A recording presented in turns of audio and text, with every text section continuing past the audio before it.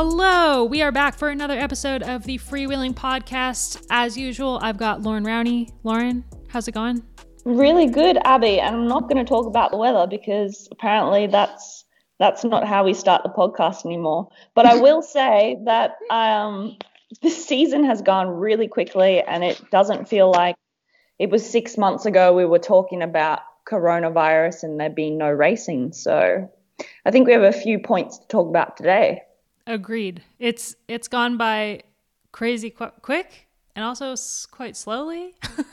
Also joining us today is Jose Bean. Jose, how's it going? Good. Happy to be back with you girls. Yeah, when I was writing the kind of pointers that we're going to talk about today, I couldn't help but think that it's kind of hard to follow up last week's episode. And I think I speak for Lauren also when I say that we are just so grateful for the outpouring of support that we got about that episode, and everyone who sent messages to Gracie or said something to her on Twitter.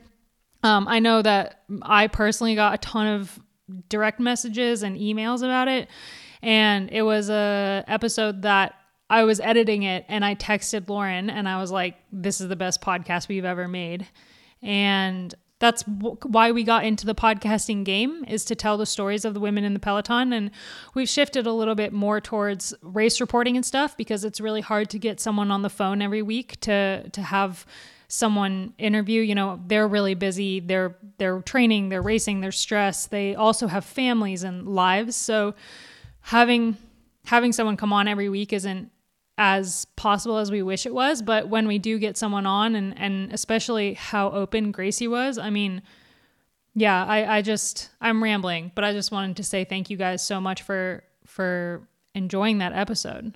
It was, for me personally, a really cathartic experience because I've raced alongside Gracie. I was retired now for, I suppose, 4 years, but we came through the ranks together, and we were on that first selection camp at the AIS in 2011. And, she was this mountain biker that for me came out of nowhere. And I was like, who the hell are you? Like, this girl is good. She's going to be good. And I saw some similarities in just sort of the athletes we were. So she was always, in my eyes, a competitor, but a friend as well, and someone I aspired to be like, to be honest. And I only really said these things to her before we recorded the podcast. We caught up for a coffee. And, it was just nice to actually sit down for the first time, I think, really as friends, and then just be like, wow, like what an experience this whole professional cycling circus has been. And she just really opened up about everything, and she's so articulate with the way that she communicates, and she's very intelligent, as you can tell. And it was just nice to hear from her. And I think that's just really why we got such a great response. It was honest, it was raw. Both you and I could relate on so many levels to what she was saying. And that's the beautiful thing about this podcast, and I really look forward to more of this content coming. Yeah, we're gonna keep trying to bring those interviews to you guys because it's what Lauren and I love to do. And it's how we started all those years ago. Exactly. Yeah, we did. That's like what we were doing in the beginning, and it's just so rare that you get someone like Gracie who's able to open up that much. And so having Gracie come on the podcast and be just so raw was incredible for everyone listening, and also for Lauren and I. So yep. Thank you, Gracie. Yeah, huge thanks to Gracie. Before we get into the podcast, we have one more bit of housekeeping. So for the last year, we've been bringing you a peek inside the women's Peloton, chats with riders, as well as other people doing awesome stuff related to bikes, and even a smidgen of Taylor Swift content. And the reason that we're able to do that is thanks to Velo Club. So now we're asking you, if you haven't already, to consider joining Velo Club. As a thanks, we'll send you the Cycling Tips annual coffee magazine. It's this awesome little magazine / coffee table book that has photos and content, and they're being made right now, and they'll ship out at the end of the year. So if you sign up for Velo Club anytime now to the end of the year, you'll also get the annual. It's only $79 US a year, which is about 2 cups of coffee a month. And by being a Velo Club member, you're directly supporting the content that Cycling Tips makes. You're making it possible for us to be able to trash talk the ASO on this podcast because we have no affiliation with anyone and we can say whatever we want and do podcasts about Taylor Swift. So sign up for Velo Club if you haven't already. And if you have, thank you so much for supporting us. You're literally the reason that this podcast exists. And just further what you said, Abby, one of the best things about the Velo Club is the Slack channel. And if you're not familiar with Slack, it's like, how would you describe it, Jose? It's great fun. Yesterday I posted a picture of a crawfish on my ride, which are a bit of a plague where I live. And I got all sorts of recipes from people in Louisiana about how to cook crayfish. So it's so much fun, and everybody's like so supportive. It's not like Facebook or Twitter where people can be really nasty and mean. It's just like people loving bikes, loving what we do at Cycling Tips, and especially what you said, Abby, being Velo Club is exactly why I'm part of Cycling Tips and could do all the amazing women's interviews that I've done so far. And that is thanks to so many people supporting us. So also from me, a big thank you for everybody who's part of Velo Club and wants to be part of it, because we got a lot of great messages. Abby and I, when it was announced that we officially joined the club here, and a lot of people joined Velo Club because of us. So that's pretty neat, isn't it? Yeah, pretty cool. Yeah, I love the Slack. And there was like a little bit of controversy on Slack when politics was brought up recently. And it was really funny how like so many people jumped in and were like, this is a positive environment. It is. The Velo Club is just refreshing. Like you have everything to talk about, from tech to the podcast to just stuff outside of cycling, anything but bikes. So yeah, jump on board. So with that, let's get into the episode. First, racing. We had the final one-day race of the year, Depana, last week, and now the one-day races are over. And it feels like you said, Lauren, the season went by so quickly, but also it feels like, I forget that it started in January. Yeah, and we had just that little tiny break, of 6 months or something. So no, not quite 6 months, but I think it was, well, at least for the men, it's been really jam-packed. The women had periods of where there was a lot of racing going on, and then periods where it was a bit more relaxed. So, at points we had lots and lots to talk about, and then other points we didn't so much. So it's been interesting, and I think it's been great to just see, I think we've discussed this before, Abby, certain riders sort of rise up this year and really like show the world that they're here, they're on the stage now. So that was the best thing for me. For the one days, it felt like there was pretty much 3 winners of all the one days. I mean, mostly Anna van der Breggen and Lizzie Deignan. I feel like we're pretty dominant in the one days. For the Giro especially, we saw a lot of different riders winning stages, notably the last stage of the Giro with the FDJ rider. But yeah, for the one days, I don't know. I'm very conflicted about them because I think they were all really, really exciting. I don't know. It's well, of course, yeah. Plouay stands out for me as a wonderful race by and La Course, of course, by Deignan. But was it her season? I don't really know. She won the World Cup, or yeah, she did. But there were many great races and great riders. No, I don't think it's only about these two, to be honest. I think the standout performances are actually the riders that were up and amongst it that didn't win the races. Mm-hmm. Like Lizzie Banks in GP Plouay and Demi Vollering in La Course. And also, she was just every race she was in, she was up there. And I can't wait to see what she does next year. Yeah, Mavi Garcia was a great ride as well. Yeah, and for me, it was just really exciting. It was bad luck for Amanda Spratt and Annemiek van Vleuten to sort of crash out of that last part of the season in a sense. But it was an opportunity for those other riders on Mitchell and Scott to step up, and we saw some fantastic performances from Grace Brown, who I think is going to be just she is a world-class rider now, but one of Australia's best. You know, if you missed it, of course, there's my interview with her on Cycling Tips to read up on. Yeah, definitely. Really to get to know her a little bit better, because, well, to many outside of Australia, she came onto the scene this year as a bit of a surprise, I think.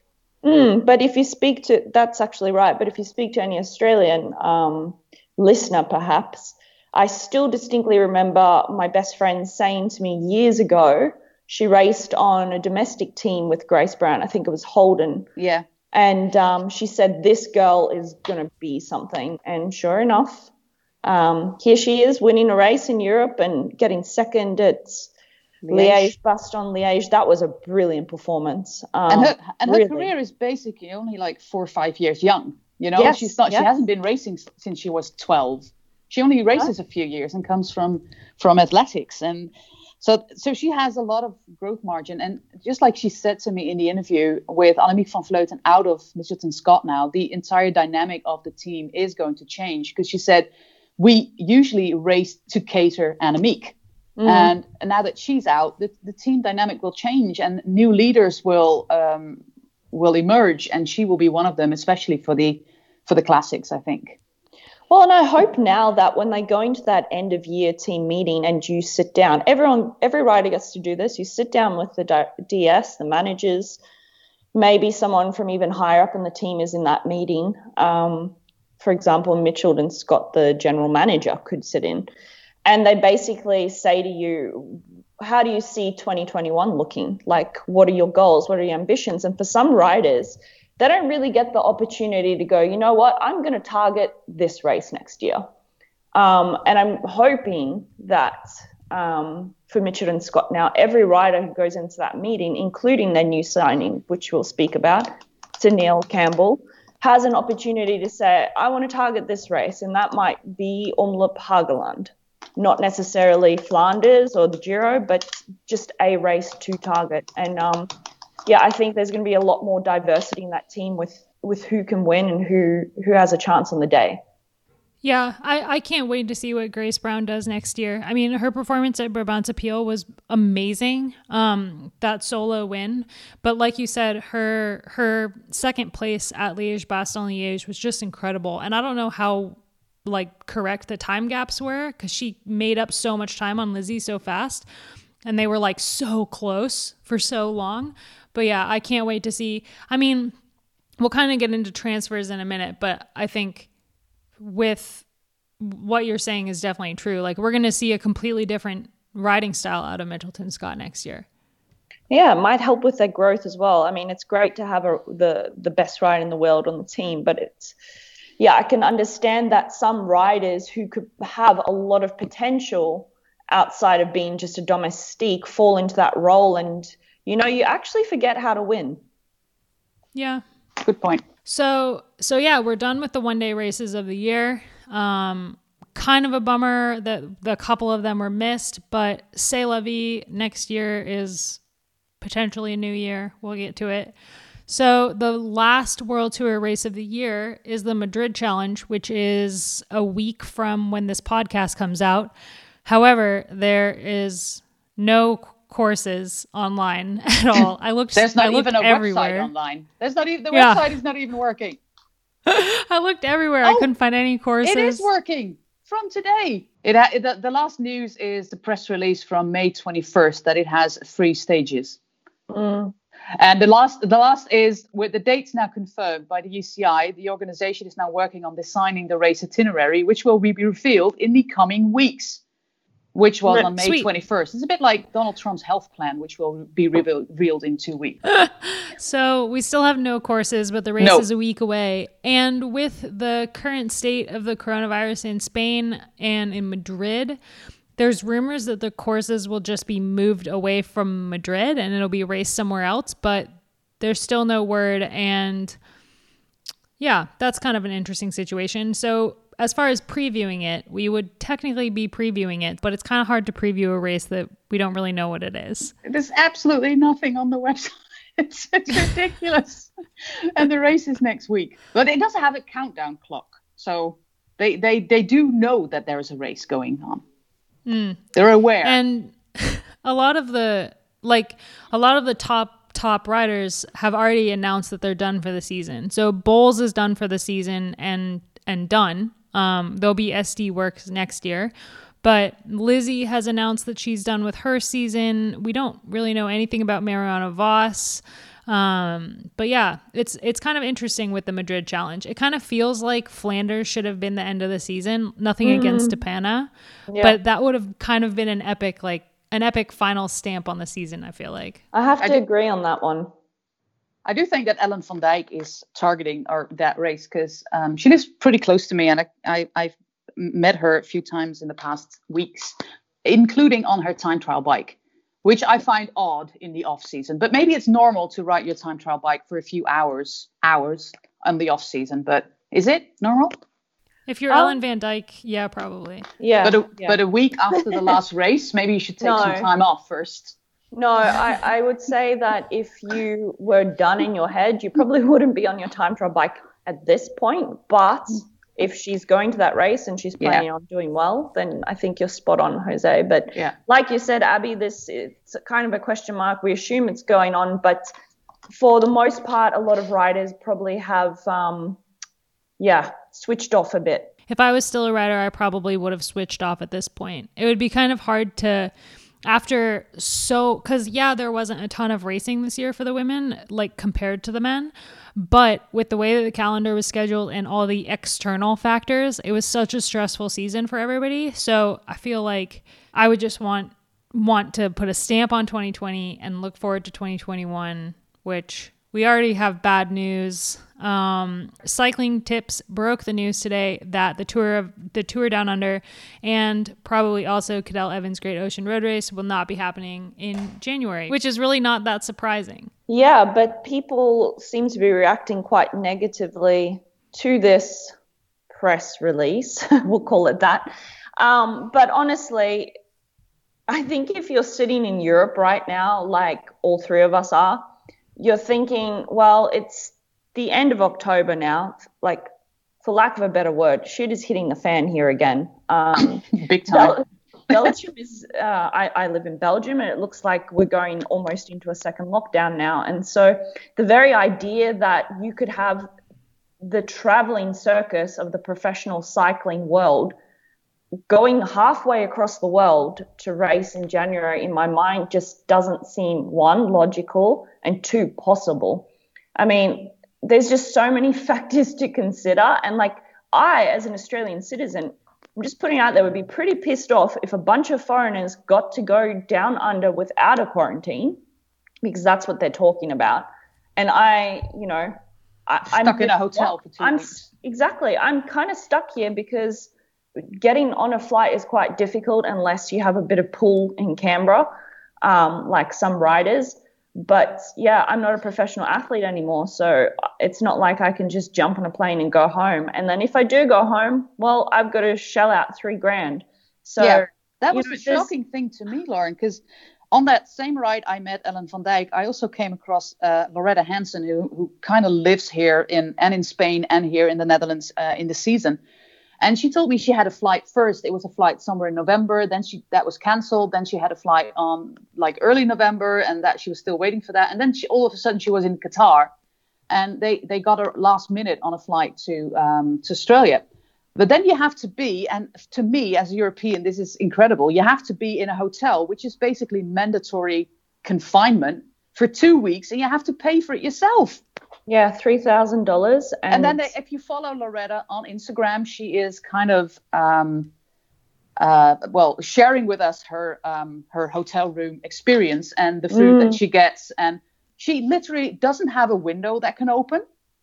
She has a very limited space where she can do a little bit of yoga and then walk around the room. And that's all that she can do for 2 weeks. I'm sorry, but you're basically paying to be in a prison cell. That's how I describe it. A luxury cell.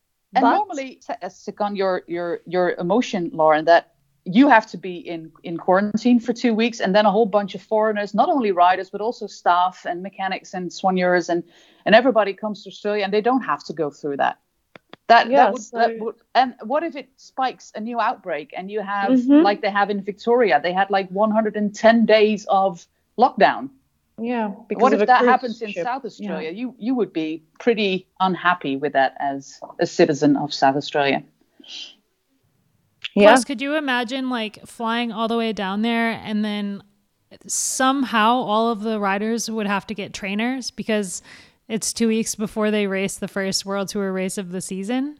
Yeah, Because but who would Tour do Down that? Under is World Tour for men, not for women. Exactly. But like they'd have to get all of the riders trainers because they're not just going to sit in the hotel like On their not ad. doing anything. Who in their right mind would travel halfway across the world? And traveling to Australia is not an easy trip, for one. It's the middle of summer, and why in God's name would you sit in a hotel like through will? And it's just bizarre. So for all the people who put all the hate posts on Facebook, really think this through and just think, is this logical? I love the Tour Down Under. It is my favorite race, my favorite event. But I'm sorry, I just don't see how this can go ahead. And you can't compare it to a cricket match or a tennis game. I'm sorry.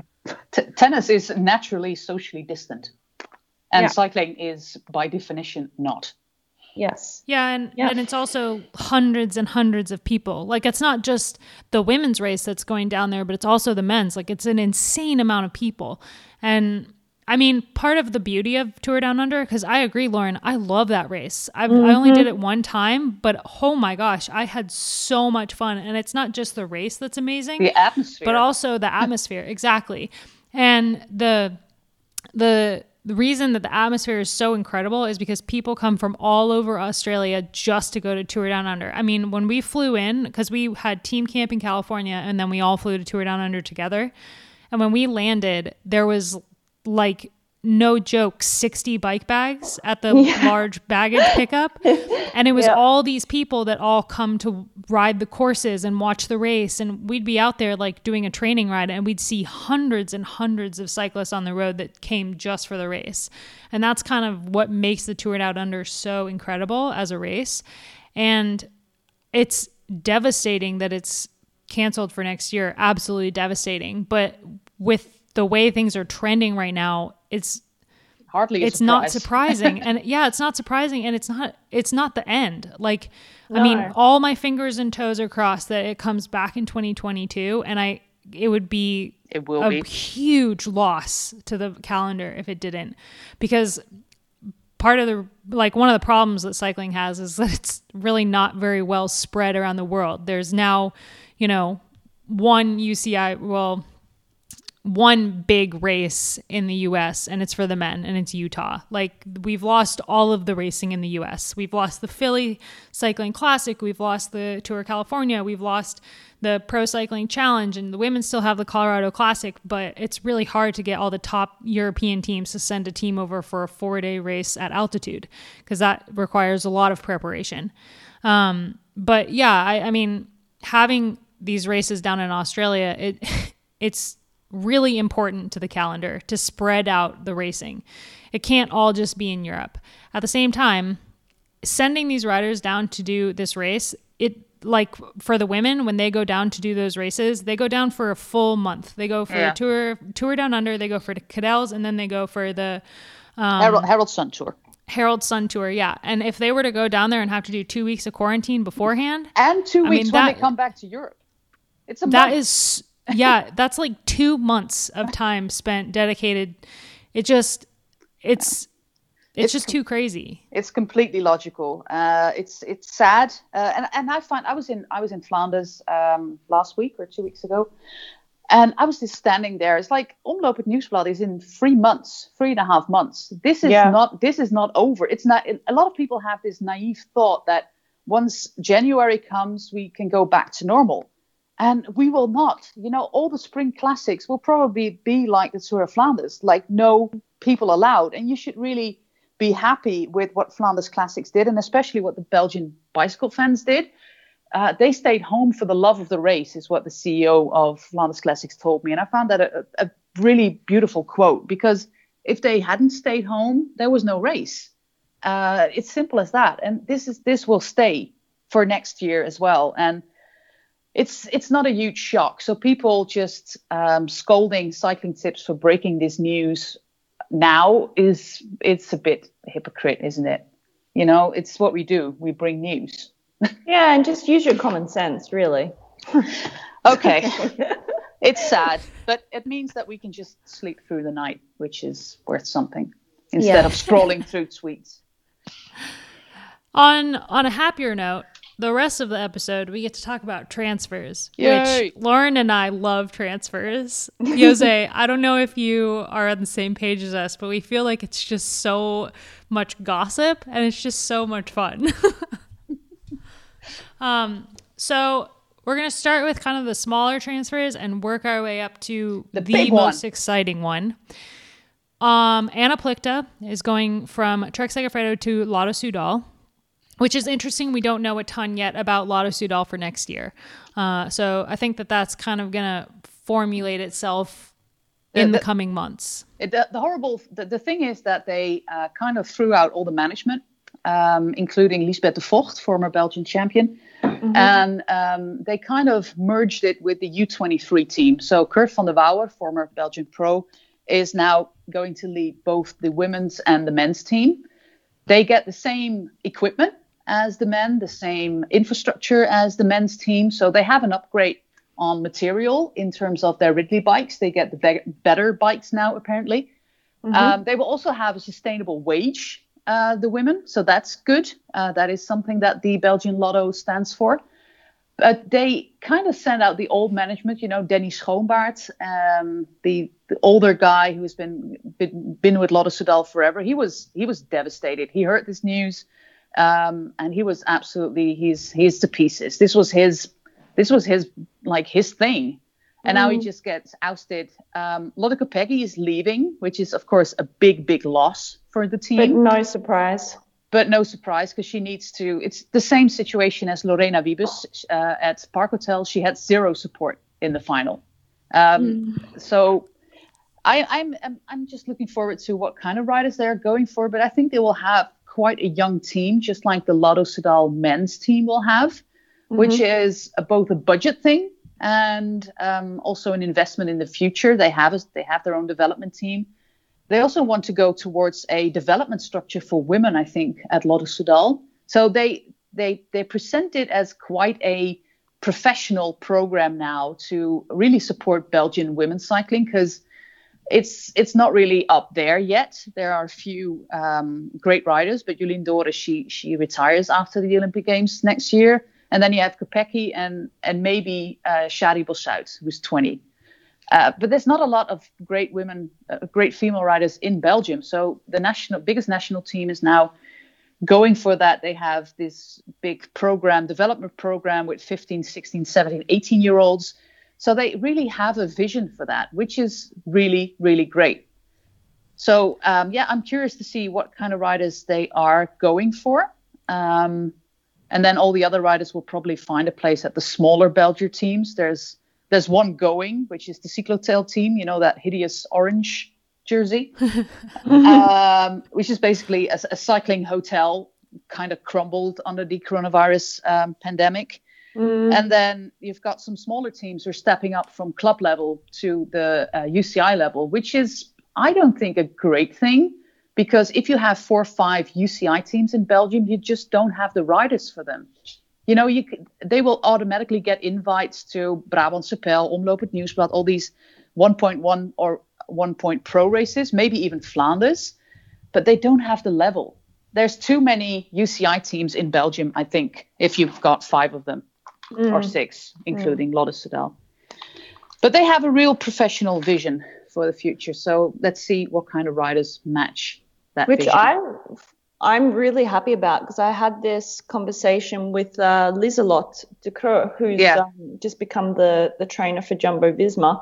And I said to her, it's just, you look at the development of all the Belgian male riders, like, geez, there's a lot of top Belgian endless guys. supply. Endless. And we're just such a cycling country here in Belgium. And I just said to her, why is it? And she just said they just never really invested in the women, but that is changing. So this makes me really happy to hear, because there is for sure a lot of potential here. They do more investment in Belgium than they do in the Netherlands. There is no vision at the Dutch National Cycling Union. A few months ago, I did an article about that, but they just leave it to be, and they have the luck that they have an incredibly big amount of riders. And one of the things that former Belgian champion Jesse van der Bulke said to me is that there's still a little bit of a taboo on cycling for girls. It's not cool, and if you have nobody in your among your friends or even your family who does cycling, and the image is that cycling is for boys. There's 150 or 180 girls between 8 and 18 years in Belgium with a race license, and over 4,000 boys. I mean, we need development teams. So if Lotto Soudal is taking a more of a development approach, and we'll know more going forward, because at the moment, the only rider that we know is signed for them for next year is Anna Plichta. So when we know more going forward, we'll be able to suss out what the team is kind of going to look like next year. But if it is going to be more of a development team, then that's awesome, because we just don't have very many of those. Mm-hmm. Yep. So one of the other signings that just came out is Marlen Rusa, who was the silver medalist at the World Championships individual time trial, is going to Ale BTC Ljubljana next year. And what's interesting about this move is she is kind of the first of the Polly Kaw girls to have announced another team for next year. We know of the ones that signed before the team folded immediately before Flanders, but as far as the riders that had re-signed or that were still on the team for next year that we knew of, or whatever, Rusa is the first one who's found a team for next year. And there's so much talent on that team. It's like the two New Zealand riders, like Fisher Black and Michaela Harvey. They should be able to find a place. But rumor is that Campana is actually trying to sell himself to other teams, including some riders. So these riders might be in his package with, for example, Lizzie Banks. Because, if he just comes with a cluster of riders, it might be easier to get to a new team. I don't know. That's the rumor. But we're at a tricky point of the season now, aren't we? Because like you mentioned, 10 minutes ago something, Abby or Jose, the next season's almost upon us. And normally, if you don't have a team at this point, I know this year is a bit of a weird year, but like the alarm bells are kind of ringing because teams already filled their rosters months ago. And if you're trying to sell yourself as like a director with 3 riders, like being able to find a spot for one rider is tough at the moment, but finding a spot for a whole bunch of them, that's even more of an ask. I mean, back to the New Zealand riders, I really hope they do find a home because, like you said, they have an enormous amount of talent. And again, when you're coming from down under or the US, it is so much harder, right? The Europeans can always fall back on going back to their home country and then, coming back through the continental ranks again. But as a Kiwi or Aussie or American, if you don't have a team, then, well, you've got to go back to your home country. Yeah. And that's a long way away. Harder for them. Yeah. I think for Leah Thomas, the kind of she was incredible at Strade Bianche, and then she had an injury, so we haven't seen her for a while now. But I think she'll be able to find a team pretty easy. But she was also one of the riders that was announced with an extension with Polly Kaw. So I don't know if she's in his bubble of people he's trying to take with him to places. But interesting. Anyway, next. Watch this space. Yeah. We'll keep you posted. Next. Megan Jastrab, the junior world champion from last year in Yorkshire, is going to be riding for Team Sunweb next year. That was a rumor that was actually what I heard in already at Omloop. So it took them some time, to be honest. And of course, I love Rally. They have one of the most amazing kits in cycling. Might be because I'm Dutch and our color is orange, but I just want that kit. It's great. She needs a full-time race program in the Netherlands. And she can live on the Sunweb campus in Sittard, which is a place where the riders of the development team and the women's team have a place to live. Lea Kirchmann lives there, for example, during the season. Liane Lippert. So I think it's a great move for her. And I'm very interested. She kind of lost a year, like most juniors. Yeah. They didn't have any racing at all, nothing. She didn't have one race where she wore the rainbow jersey, not one. So what is that going to do with the development of such a young rider to have missed out on one complete year of racing? I'm going to say she's just such an incredible talent that, I mean, the only thing that might be a shock to the system is, racing, if they do happen to put her in the Spring Classics, putting her in what's the word? Throwing her in the deep end, essentially. Like, there's a big step up, and you've mentioned this before, Jose, between going from junior and racing in that size peloton to going to racing directly with the elites. But you know her a bit better, Abby, and the sort of rider she is and what she can do on the bike, and you probably have a better opinion of this. Yeah, she's really, really talented. She's got a really good head on her shoulders. So as far as kind of developing now, I have high hopes for how she's going to go.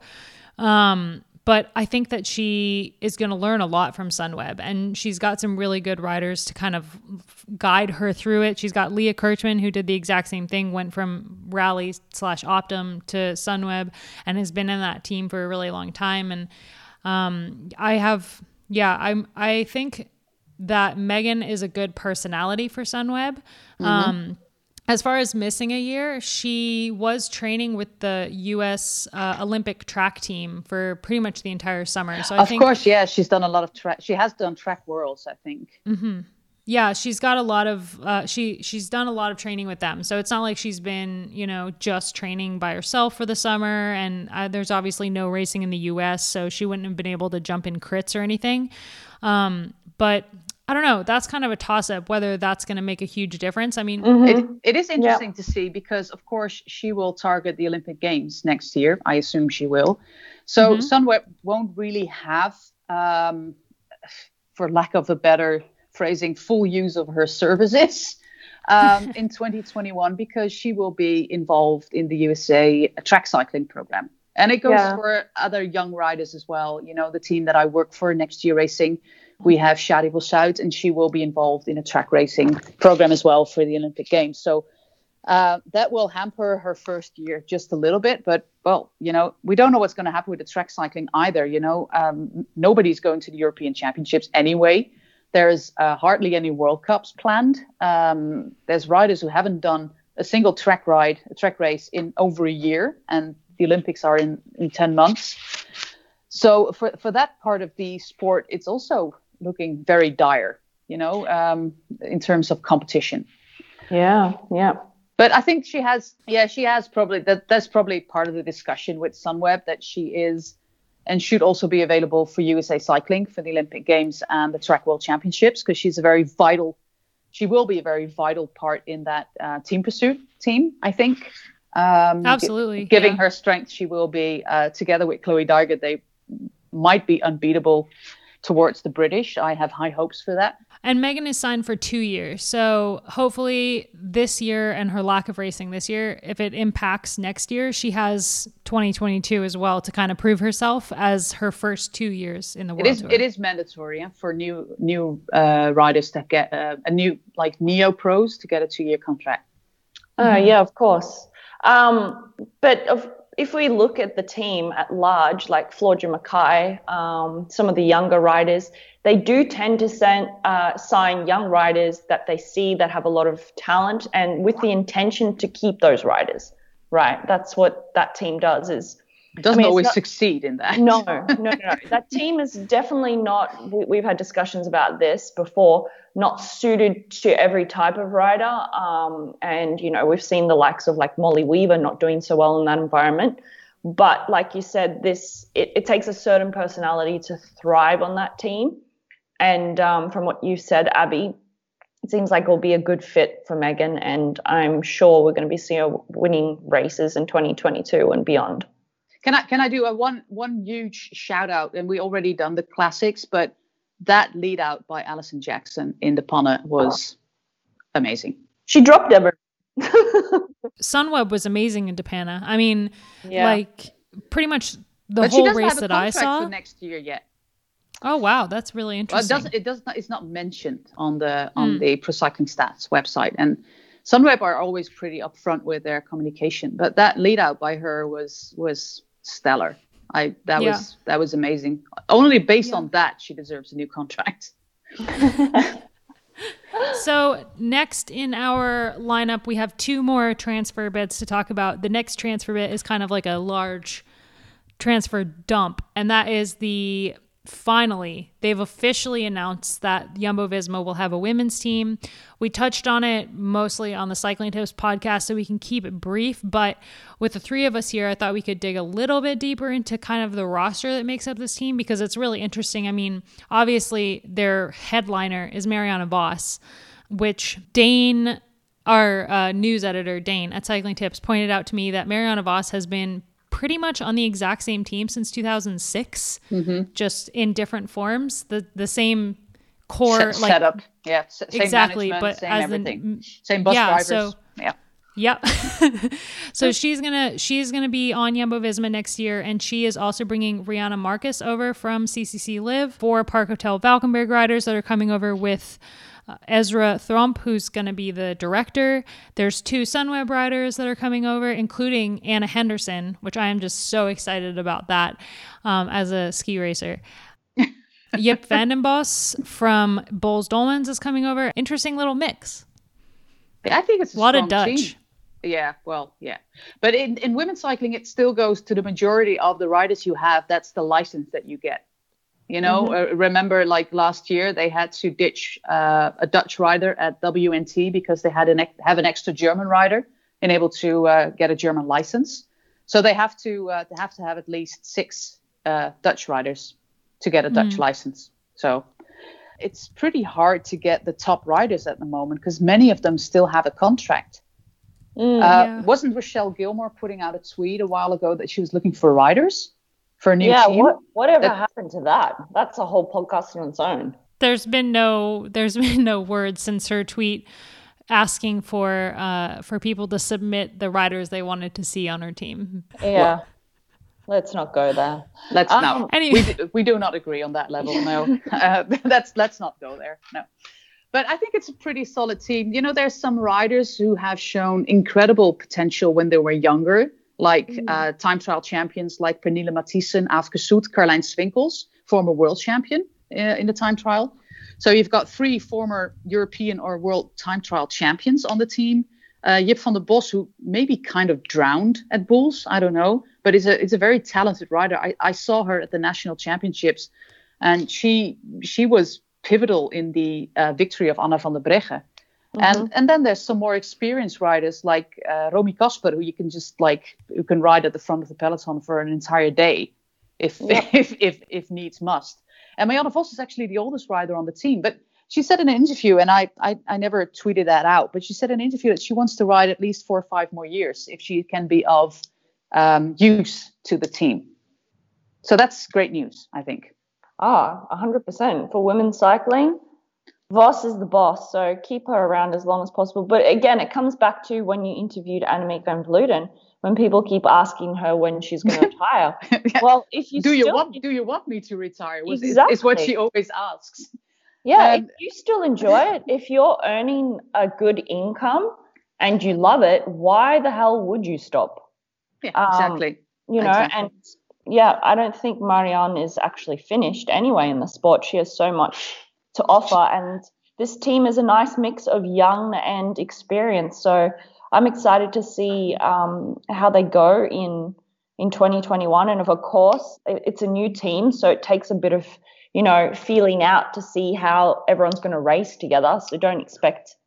Yeah, that's always hard. You don't have the structures and the mechanisms in place. Exactly.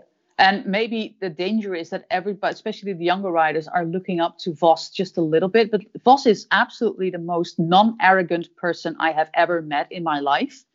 She is so down to earth. It's just remarkable. You would think like if somebody has like 1 trillion world titles, she would be a little bit big-headed, but it's just not in her dictionary.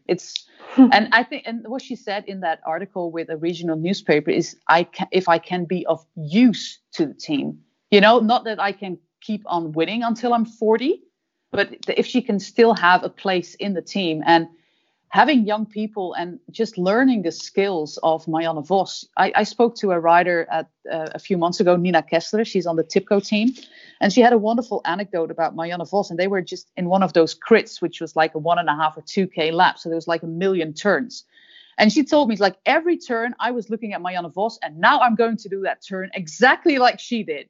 And then she tried, and she was gapped like 1 meter, 2 meter, like every turn ever again. And she just she was on her wheel, just looking at how Vos did it, and she just could not replicate it.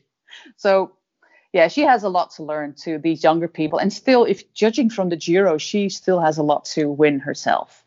Oh, she will keep on winning till she's 40 if she decides to stay in the sport. I have no doubt about that. Like, okay, she's not going to be winning every race. She's not anymore, but she still has that hunger and that fire in her belly. And, you know, you look at someone like Trixie Warwick, who's been in the peloton a really long time, and she's approaching, I suppose, her late 30s now. But she's fallen definitely into more of a leadership role in Trek Segafredo. And so maybe we'll see that from Vos in the coming years. Yeah, she's 39, just 39. 30, I sound like Sean Kelly. 39. 39. She turned 39 last month. There you go. Her contract extension has not been announced, by the way, on Trek Segafredo. So I don't know if judging by Pro Cycling Stats. So I don't know if she has a place next year. It's remarkable that Germany doesn't have more like really big teams, isn't it? The future is German. All these young German riders like Lippert and Ludwig and Franziska Koch and all these, they have a hugely talented group of riders between like 20 and 24 at the moment. It's huge. So much better than we have. I think for this Jumbo-Visma team, one of the reasons I'm most excited about it is because they strike me as kind of the team that would make a women's cycling team and really put the effort into it versus like Lauren, we've talked a bunch about, you know, women's cycling teams that are there for the team to be like, look, we have a women's cycling team. And then women's cycling teams that are part of a men's outfit that kind of receive the same support and receive the same amount of attention. And I feel like Jumbo-Visma, if they're going to do something, they're not going to half-ass it. So they're going to put resources behind this team. And so I'm really excited to see how it goes from here, which is kind of why I'm excited about Anna Henderson, because I think she's got a really great career ahead of her. And you do know that the question to have a women's team actually came from the sponsors. Yeah, which is amazing. There you go. So, that just says it all. They have a female CEO at Visma, and I'm sure that she was one of the asking parties. And there was another female CEO. It was not Jumbo, but another prime sponsor. And they basically asked Richard Plugge to have a women's team. Yeah, interesting. So that's that shows how important it has become. Not only it has become for sponsors as well to show that they have equality in what they, and they just demand the equality in their team. So okay, we want to give you money, but you have to sponsor a women's team as well. That's basically what happened. The final bit of signing news is also the most exciting. Tennille Campbell is going to ride for Mitchelton Scott next year. Yay! She is. Okay, so I raced against her last year in France a couple times at kind of one of the smaller UCI chunk of races, and she was unbelievable. I think she won every single stage of the race we were at. She is so gracious on a bike. She's like 2 meters or something tall. She's so tall. And she is amazing on a bike. She is so gracious. I just love that style. And so she actually started off this year with some solid results. I mean, I had to really look it up, but in Havelands, she was 6th or 7th, I think. I was doing that race. I was she was right up there in the sprint. She got a place at that Volta Femininas. Yeah. And also at Valencia, she was right up there in a sprint finish. So she has the legs. Talented. Yeah. And I think Mitchelton Scott, as we were saying before, is developing into quite a different team in 2021. And this will be a fantastic platform for her to develop further. And yeah, it will also be easier for her. You know, on Trinidad Tobago, they speak English. And I think there was a bit of a language barrier at Valcar because Italians are, well, they're lovely, but they're mostly not known for being polyglots. So I think Mitchelton Scott, she will find a culture that's more that will suit her better in the Anglo-Saxon tradition. Yeah, and she's got an awesome backstory. Like, she started with the World Cycling Center, which is kind of like a place for riders to go that maybe don't have a national federation to ride for, or don't have a national federation that goes to Europe to ride for, and they put them in these races where they can kind of gain experience and stuff. She went through that, and she got offered a spot on Kogas Metler, the Russian team, for 2019, and she turned them down because she wanted to stay with WCC for another year before this year signing for Valcar. And so, yeah, her going to Mitchelton Scott is huge. It's a world tour team. It's I don't know what the political correct term is, but I think she's the first rider of color on a world tour team. On a women's world tour. On a women's world tour team, yeah. She is, which is huge for the sport. This is what we want to see. We want diversity. So, man, I hope we can talk to her on the podcast someday. That would be really cool. I think she's an incredibly fun person. I think she looks to be on social media. That's for sure. She looks to be. And I've interviewed a few people of the World Cycling Center, Amber Joseph, who's from Barbados, who's a track cyclist, and also Catalina Soto Campos, who's from Chile and actually lives in Australia, but they both come from that World Cycling Center. They both have great things to say about that structure, especially for riders, especially, like you said, who don't have a very strong federation with lots of money. And now they can ride races in Belgium. And Catalina, for example, she wrote the Spring Classics, and you wouldn't expect it from a rider from Chile, but she was awesome in that. And so now she's signed with a Belgian team. So that's all we got for today. Tons of news. We'll have more coming at you later. But as the season's about to end, we're going to switch more into the long form interviews and some other fun stuff, all in the pipeline. So before we sign off, here is the 10-minute chat I had with Katie Hall.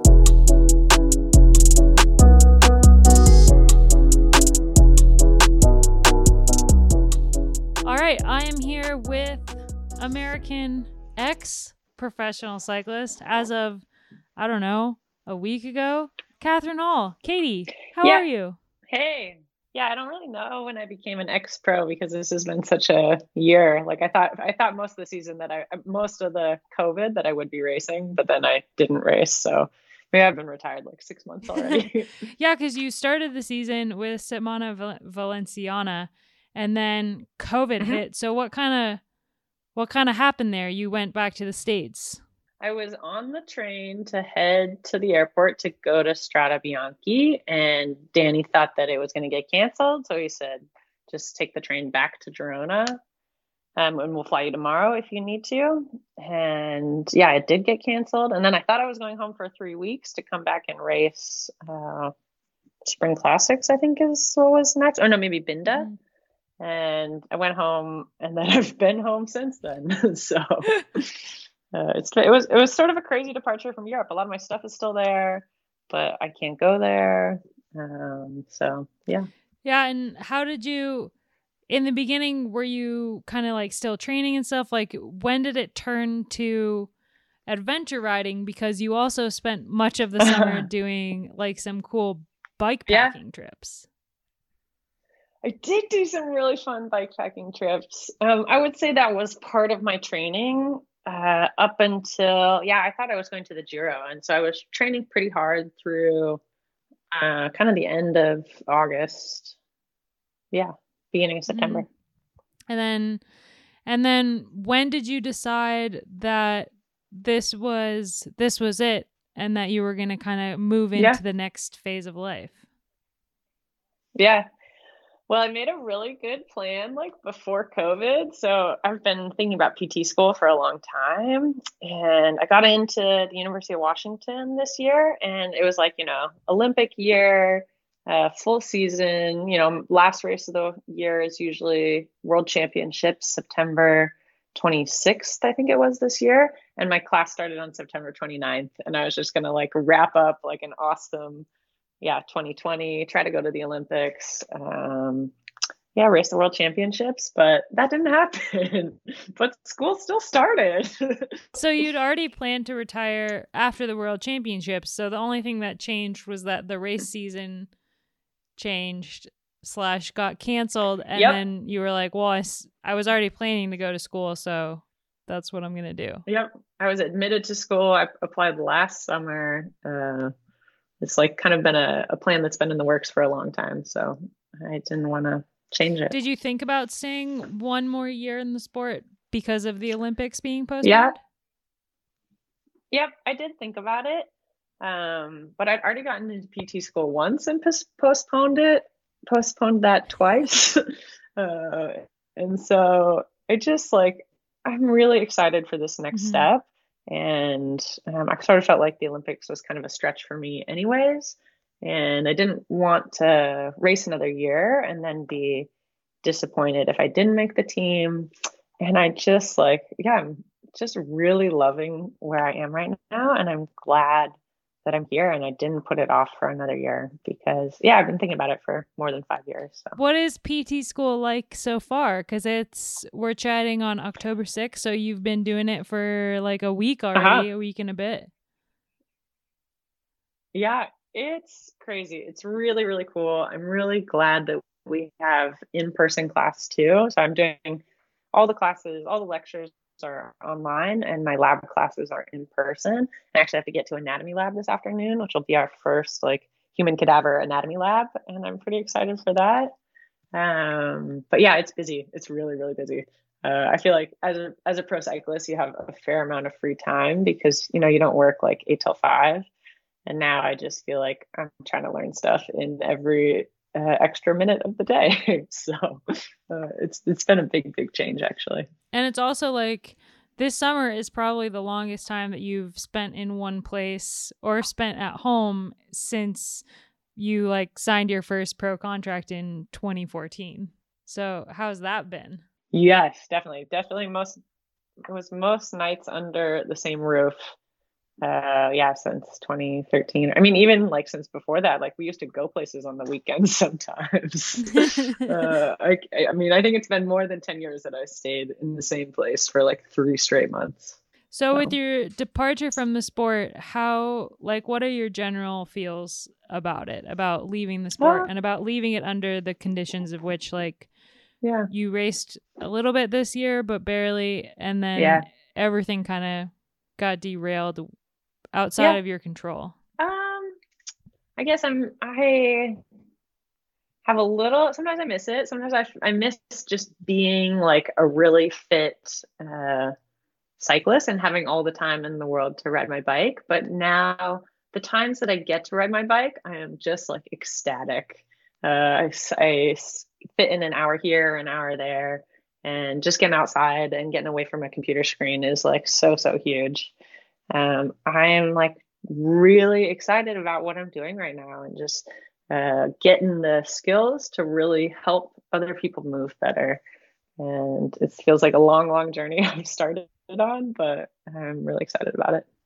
Yeah, but it's something that you've had like your foot in the door since I met you.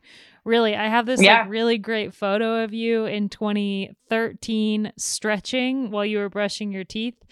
And it's been something that you've always done in your whole career, has been a lot of mobility and stuff. And tell me about your cyclist Pilates class that you were also doing, because you did that last year. This spring, while we were all stuck in our houses, I taught a Pilates class. I took a Pilates teacher training a couple of years ago, and I taught just a little Pilates class to my friends and some pro cyclists and some just serious cyclists as a way for us to just like hang out for an hour every day or every week and like stay connected a little bit and get a little bit of movement, mobility, strength stuff that was really, I feel like, pertinent to cycling and sort of trying to be strong, help us move in strong ways, but also prevent injuries. And just, it was super fun. It was just like an hour of some gentle exercise and a lot of sort of gossiping, but and seeing each other's faces on video. It was really nice. Back to like cycling a little bit before we kind of move on, but you had a very short career, but you had just this incredible progression throughout your career where every single year you got better and better. And I'm curious about your mentality for anyone who's listening who is new to the sport or like wants to get better. I'm curious about your mentality when it came to each year and kind of taking the successes that you had and continuing to build on them year after year. Yeah, I think just like where my head was at was just like thinking every year, like, what can I do a little bit better? And, every year you kind of learn a little bit more about how your body responds to training, how you recover. But just thinking like, I think every year you can optimize a little bit better. Like maybe say, right now I feel like I can think about my nutrition, or I can think about my gym strength, or, at this point in time, I can put a lot of hours in. It doesn't have to happen all at once. But if you just think like, every year sit down and have a little analysis of your season or where your weaknesses are and how you can address them, I think that can help you continue to make progress. Is there any race that you did that you kind of still remember and are going to take into retirement as like your favorite race that you ever did? Ooh, my favorite race. I love the Giro. I just love, first of all, I just love stage racing. I feel like I'm kind of slow, and at the end of the week, it's like who's slowed down the most or who's slowed down the least, who's least affected by the 7 or 10 days that we've already done. Yeah. And I just love the sort of traveling circus that is the Giro too, just going city to city in Italy, and how much they decorate and how excited people are about cycling. The Giro is really one of my favorite races.